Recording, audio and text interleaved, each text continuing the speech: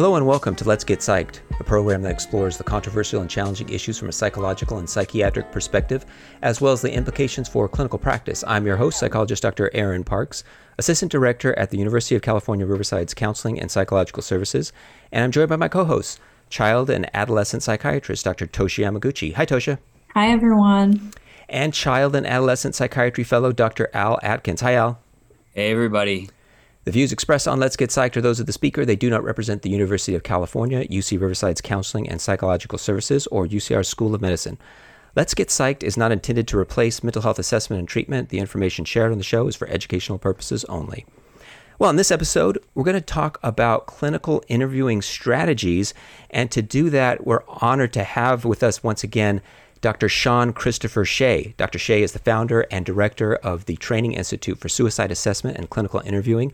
He's a widely respected innovator in the fields of suicide prevention and clinical interviewing. He's the author of 7 books and numerous articles, including The Practical Art of Suicide Assessment and the textbook Psychiatric Interviewing: The Art of Understanding, now its 3rd edition.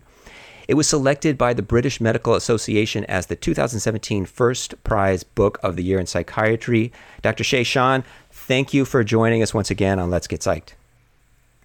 Thanks for having me. It's a pleasure to be here.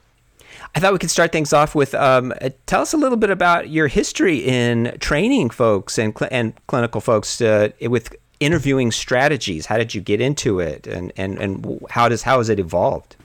Yeah, actually, that was back in my residency training. First of all, I loved psychotherapy, and so have continued throughout my life to do psychotherapy, and but also found that I thought that clinical interviewing overlapped a lot with psychotherapy, but clearly had some tasks in it that were different.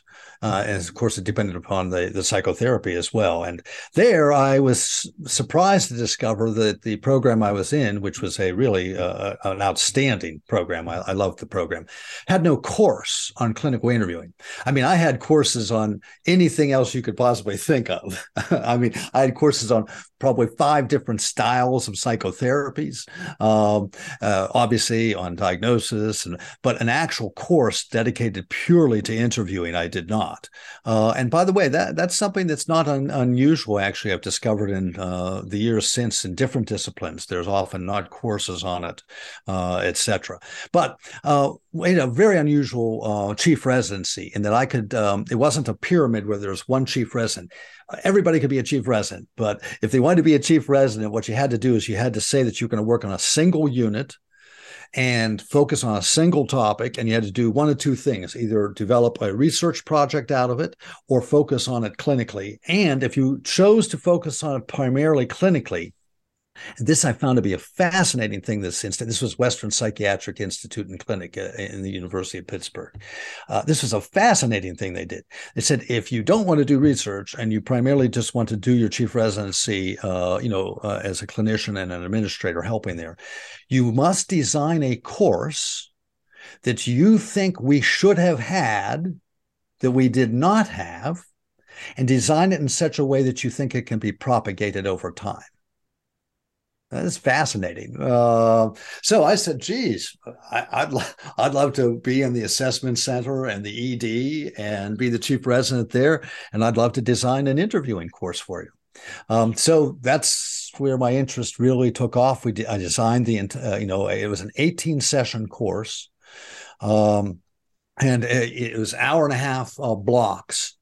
And it has a very multidisciplinary. So all graduate students that swung through. So we had social work grad students, a clinical psych graduate, intern.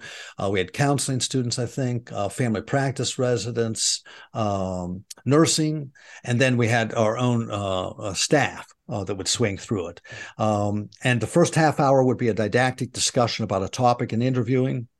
Such as how do you engage more effectively? How do you structure effectively in a sensitive fashion with time constraints at hand?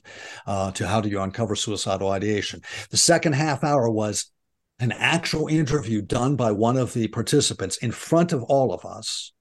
And what was really remarkable is we actually used patients from the ED. And so we would ask a patient who had presented, who obviously we didn't use someone who was agitated or in terrible pain or something, but a person who just simply presented, and we had triaged them and thought they'd be appropriate. And we would tell them that what's going to happen is if it's okay with them, we were a teaching institute, we're always trying to become better and better. We have this class, we describe the class. We said, would you mind being interviewed for part of your interview in front of this class? And by the way, if it's awkward for you once you're there, you just stop it immediately. But the nice thing about it, as he said, is the person who is doing the interview will then come down and finish the interview with you. In other words, you will get a chance to meet the person before it. But I said the other benefit, which might be of value to, is that you will get the input of your care from about 12 different clinicians. In other words, we will discuss what was uncovered. And I'll tell you, it's invaluable sometimes to have somebody from a different discipline. So anyway, that's how that course started. It was wildly successful. Then wrote the first book I did on clinical interviewing in that year and the next year, which was Psychiatric Interviewing, the Art of Understanding. I really enjoy that book, Sean. I've been reading it. There's just a lot of good ideas in there, great techniques. I'm only on chapter 8 at this point, but I've learned so much. Oh, great. One of the techniques that really grabbed my interest was and made me think differently about interviewing techniques was one of the techniques in your intro, where you're talking about the wandering patient and how when you have a patient kind of going on tangents or maybe more circumstantial, meaning that for listeners, meaning that they're quite verbose in their response.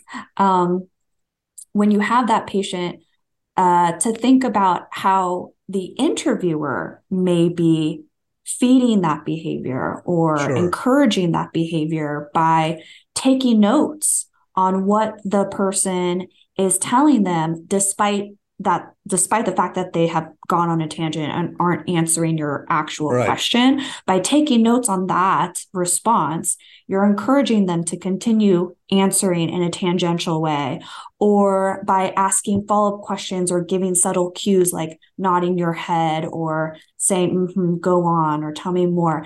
I thought that was such a different way to think about interviewing techniques and how our behavior may be creating behaviors in our patient that isn't helpful for the interview.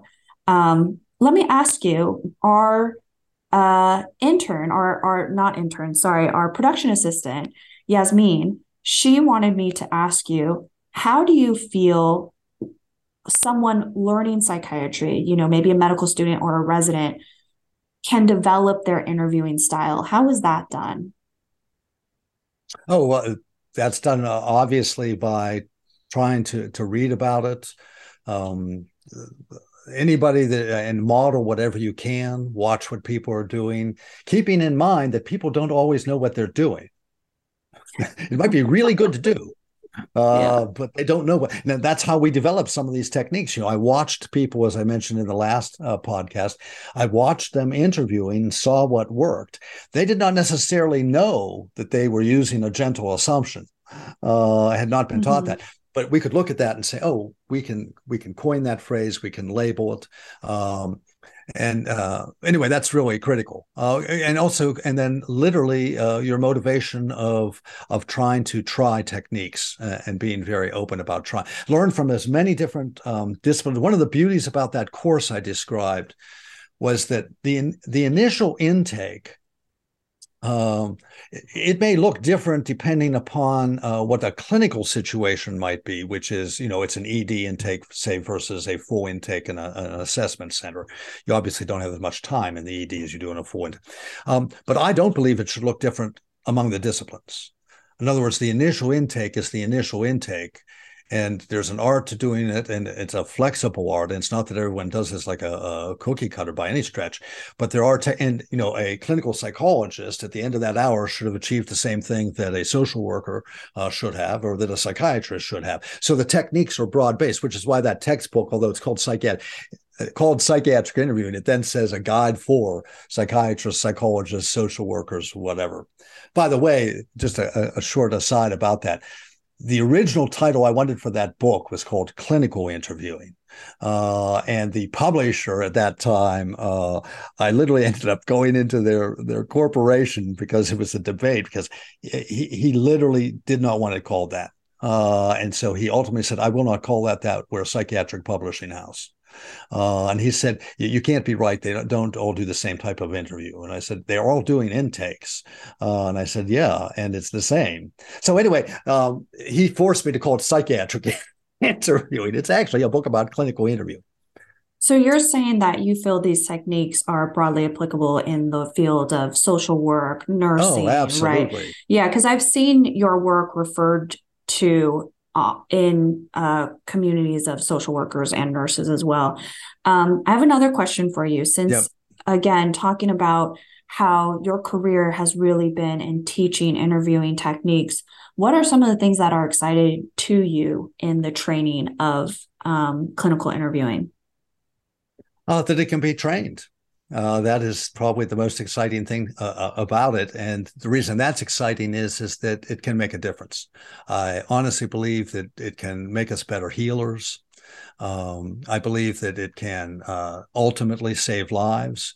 In the last podcast, we were talking about, helping someone who's truly intending to kill themselves within 24 hours or a week to actually share that with that. I think you can save someone's life on the spot there, but you can save lives in many, many different arenas and transform lives through your clinical interviewing, generating hope. An incredibly powerful thing. Improving people's interests in the psychotherapy you've chosen, so that they actually do, for instance, the homework and say solution-focused work or cognitive work, or they utilize medications effectively or help you to understand what medications you can save lives that way. So that's tremendously exciting to me. And because the field, it is very interesting that the field of psychotherapy tended to understand much faster that there are techniques. Aaron Beck knew there were techniques in cognitive therapy, and so does Judy Beck. But in the field of clinical interviewing, it was slow to pick up on that, because oftentimes I think people thought that it was the same as psychotherapy. And although it has many overlaps, it has distinct differences as well.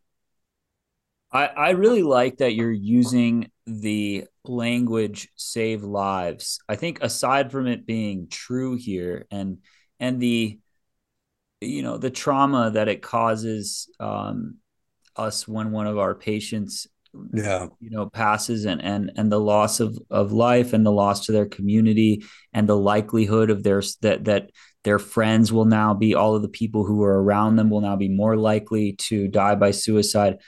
I think there's another thing that I just want to highlight that which is like, for burnout prevention, I think we may have this shyness about directly stating the fact that we're saving lives. And we're very quick to be hard on ourselves when we do something wrong, but we don't necessarily as a field have that positive self-talk of, hey, we're actually saving lives right now. It almost feels corny to say it. And I think it's so important to just say that. And I don't use that phrase very often, and hearing you use it with that and owning it like that really inspires me to want to use it and use it in front of my medical students that's great. And residents.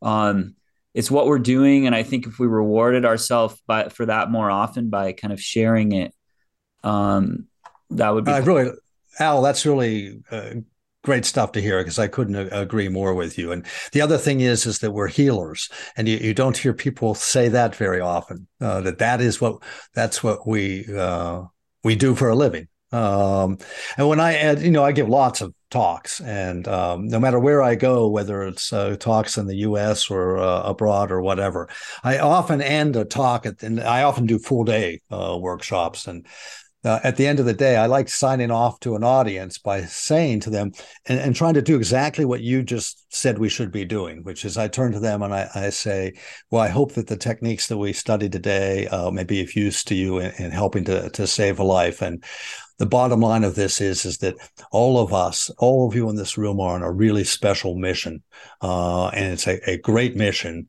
And the bottom line is, it's nice to wake up in the morning and know the world's a better place because you're in it, and that will be true with all of you. Yeah.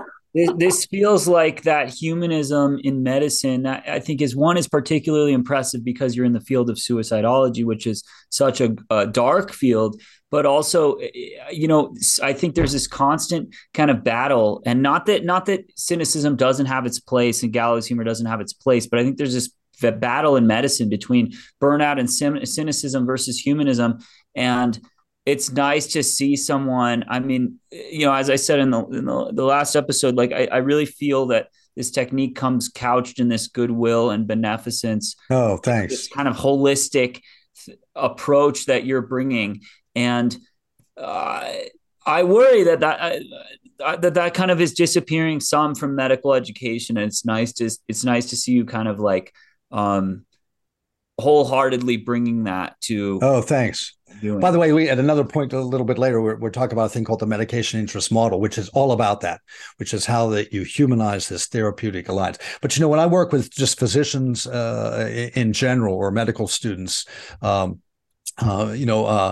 can safely turn to someone who maybe they're an experienced clinician of 10 years or whatever, and I can say, we can all turn to ourselves. And if we say that we haven't cried with a patient or a family member, you need to really think about that. Because there's times to cry with patients and family members. And that's we're human, they're human. And yeah, I think we have to keep that alive. And unfortunately, two things have been very problematic. The electronic medical record is a mess. In my opinion, it's still a mess. It's not done what it was intended to do. The original idea was great, which is you take notes the way you normally take notes. When you're done, instead of writing them up when nobody can read your writing, or instead of taking all the time to dictate it, you will type it up. It'll go into a medical record as a typed note. It's much more readable. It can then be sent anywhere in the country as long as the person has agreed. Instead, I think that, administrators got the idea, wait a second. We can save an immense amount of money by getting rid of the typists. So we'll have the clinicians do this in the interview. It was never meant to do that originally. And that has caused enormous problems. I mean, you have people. I had someone tell me the other day, a nurse, and she had said she's a huge proponent of the case approach. And she had said, the other day I was talking to an ED, I think it was a nurse clinician, a psychiatric. And she said no, I think it was just a regular ED nurse. And she said, I use the ASQ, which is a screen for suicidal ideation. I watched her. She pulls it up on a computer, and she wasn't even looking at the patient while she asked the questions about suicide. And I just can't believe we're doing this. And I always, with suicide, I always turn to people and I say, to mental health professionals, because it's again surprising how many will use forms when talking about suicide with people when they don't know whether this is a highly suicidal patient or not. That highly suicidal person, they want a human in the room with contact and care. I think it was Peabody, a physician, who said the secret to care of the patient is in caring for them. And but so it's just so important to recognize that we have to make that human contact with people. And I think that's sometimes missed. If you're just joining us, you're listening to Let's Get Psyched on KUCR, and we're talking to Dr. Sean Christopher Shea about clinical interviewing strategies. Tosha, you have a question. So I definitely want to get to the medication interest model, but along the lines of this conversation, it reminds me of something that you and I talked about, Sean, which was the lethality of the moment in the psychiatric interview. Could you say a couple words about that, and then we'll talk about the medication interest model? I think sort of what Al was also alluding to, and it's an offshoot of that, which is that once again, growing up in a surgeon's family, it's very apparent I always tell people, if you ever watch the movie MASH, you get an idea what an OR suite looks like. Now, that was unusual because there was multiple surgeries going on in one room in a MASH unit. But I said, yeah, surgeons, they do a lot by habit, and there can be joking, just like you saw in MASH. And I said, but as soon as there is something that's going on in that room that's a problem, just like on MASH, I said, everybody is 100% concentrating on what they're doing. I mean, and that's because I said surgeons know that it's life and death. They know it. They understand that. Even when they're scrubbing their hands for 10 to 15 minutes, it's even though they might be joking with the guy beside them, they know that the reason they're scrubbing their hands is if this guy gets an infection, he may die. Mental health professionals, I think, don't always think that way. And I think it's one thing for the surgeons because you can't miss it. People die on the table. If you're a physician, you've seen death, you've been around death. Actually, there's probably a chance that you've made a decision that partially led to a patient's death by a mistake in your judgment or whatever. But for mental health professionals in a generic sense, including physicians, it's easy to forget that this is life and death stuff. And you never know that patient who walked into your outpatient clinic, how suicidal they are or whether they're having suicidal thought. And that very patient can walk out of there and that night kill themselves. That would not be the norm. It's unusual, but it can happen. And I think that part of it is a denial of mental health professionals because it's very scary. To have a person die, the threat of a person dying by a suicide. It's easy to not think about it. It might be hard to push oneself to think about it during every interview when you're doing an intake with someone. But I do think you have to, when you're raising the question, be saying, the reason I'm raising this question is not to fill out this form. It's because I don't know if this person's having suicidal thought. And if they're having it, I don't know how intense it is right now. And we do know that, there's, you can go to primary care as a perfect example of this.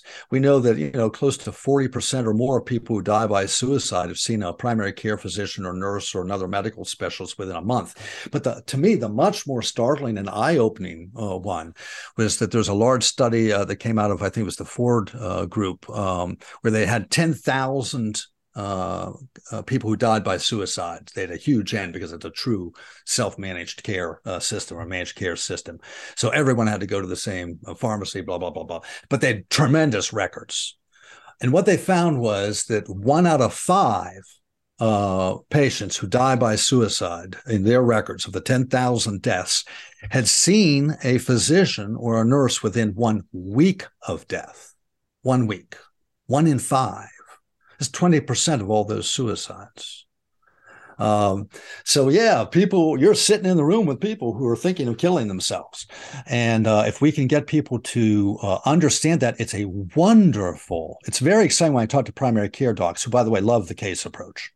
And they love the validity techniques. It's very exciting because we can say to ourselves, oh my gosh, if we just learn to use these techniques, we may save thousands of lives a year in primary care and medical settings. I actually think that's the other aspect of what we're hoping with this online course is that medical and nursing students will take this thing. Because if you see it done, one of the things that people take away by watching someone do the case approach that is irrevocable, they will not forget it, is how conversational and direct it is, because they're watching me do it. It's a very common comment. In fact, they're using it in a nursing school, undergraduate nursing at the University of Wyoming. And the professor there said, one of the students had commented, she said, I can't believe how directly you can talk to people about their suicidal plans. She said, but I'll never forget it. And I can see how it saves people's lives. So that's all exciting stuff, I think. It's an opportunity. Let me ask you, oh, sorry, my dog's whimpering in the background. That's Genji. I want to ask you now, let's pivot to the medication interest model. Can you give us some tips out of that book that you recently wrote? Yeah, that's a book for medical students and nursing students about all meds. By the way, if you want to see it, it's the medication interest model. It's abbreviation is MIM, so it's just called the MIM in the clinical interviewing literature. If you do want to see it as a mental health professional applied to our field, mental health, in the psychiatric interviewing textbook, there's about a 60-page chapter on the MIM applied in psychiatry. But I'm not going to be talking just about psychiatry right now, because that's the MIM is for all meds. But the main thing about the MIM is the idea that helping prescribers and also case managers, if they're following people for meds, and also clinical pharmacists. But the idea that it's so important to understand that they're making the choice. It's a choice-based model. And it does away with terms like adherence, compliance, all of which meta-communicate that at some level the patient's doing something they shouldn't be doing. They should be, complying, or they should be adhering. It sounds like it's Scotch tape. I mean, that's ridiculous. I hate that phrase, adherence. Instead, all we say is it's the only thing that's important is choice. The patient has to decide whether they want to take this med or whether they're going to stay on the med. They might even just take the med because you're telling it at first, but they won't stay on it unless they make the final choice. And we say, so the issue is not that the person's doing something wrong. We personally believe that, with rare exceptions, I mean, there could be someone who's trying to be oppositional with you because of characterological problem or a problem in the relationship. But the vast majority of times, we truly believe that when people don't take medications, they don't take it for a very, very good reason. It doesn't mean that it's ultimately a correct reason, but it's a logical, good reason. And we say, so how do people decide to take meds? By the way, I've given probably 150 talks on the MIM to various mental health professional and primary care physicians. To introduce this thing, I always just say, everybody just think for a minute, forget your patients, and just tell me why you take a medicine. And they invariably come up with three things. One, they have to think there's something wrong. They all say, I wouldn't take a medicine if I didn't think there was something wrong and I really needed it. Two, they have to think the medication is a reasonable way to do it and perhaps the best way to do it. And three, they have to believe the pros outweigh the cons. If people don't believe those three things, they won't take a medicine.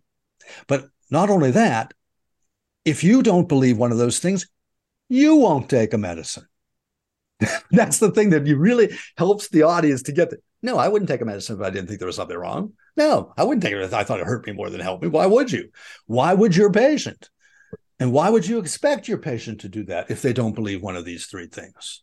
So the issue there are specific interviewing techniques that help the clinician learn what the patient's beliefs are in each of those things that we call the choice triad. And then when you uncover where they are at, there are interviewing techniques for figuring out, one, they might be right. This medicine is not good for them. Or two, if it looks like it's still good for them, then you can find out what the roadblock is. What's the belief that's making them not do that? To put this in a very simple context, a kid with the first break of schizophrenia at 17, how many of those kids think there's something wrong with them? I mean, I hate to say zero, but it's close to zero. So why would we think that if we turn to them and say, I want you to take this medicine, which I need to just tell you that it might make your tongue stick out like a lizard for the rest of your life. Now, we got some meds that might help with that, but I can't care. Why would anyone take that drug if you didn't think there was something wrong? So the issue is training techniques of trying to find out where this person is at, and then trying to find out, is there something wrong that they want help with? They don't necessarily even have to agree that they have schizophrenia. They may agree they don't like voices, or they don't like they end up in the hospital all the time. But they have to decide there's something wrong they want changed. And one of the things that's sort of problematic sometimes is to watch clinicians try to debate step 3 with someone, try to convince them the pros outweigh the cons when the patient doesn't even think there's something wrong. It's sort of senseless. They're not going to take it. So you got to look at the first step, help transform that, move to the second step, transform that, move to the third step. But we have little time now, but I can tell you there's 100 different techniques in that particular book on how to address these and transform these moments. And that's all the time we have for this edition of Let's Get Psyched. Today, we discussed clinical interviewing strategies with Dr. Sean Christopher Shea. Thank you for joining us on Let's Get Psyched. Just call me Sean. Thank you. It was an honor. Thanks. And thank you also to our co-hosts, Drs. Toshi Yamaguchi and Al Atkins. If you want to learn more about Sean's books and trainings, that are available, please navigate to suicideassessment.com. If you have comments or questions or suggestions for the show, you can also write us at getpsyched@kucr@gmail.com, and you can listen to past episodes of Let's Get Psyched on your favorite streaming platform, as well as enjoy an extended version of the show. If you like tonight's show, please follow us and post a review. This episode was recorded remotely in our homes. Our podcast producer is Elliot Fong. Our production assistant is Yasmin Dakama. I've been your host, psychologist Dr. Aaron Parks. Tune in next week for another edition of Let's Get Psyched.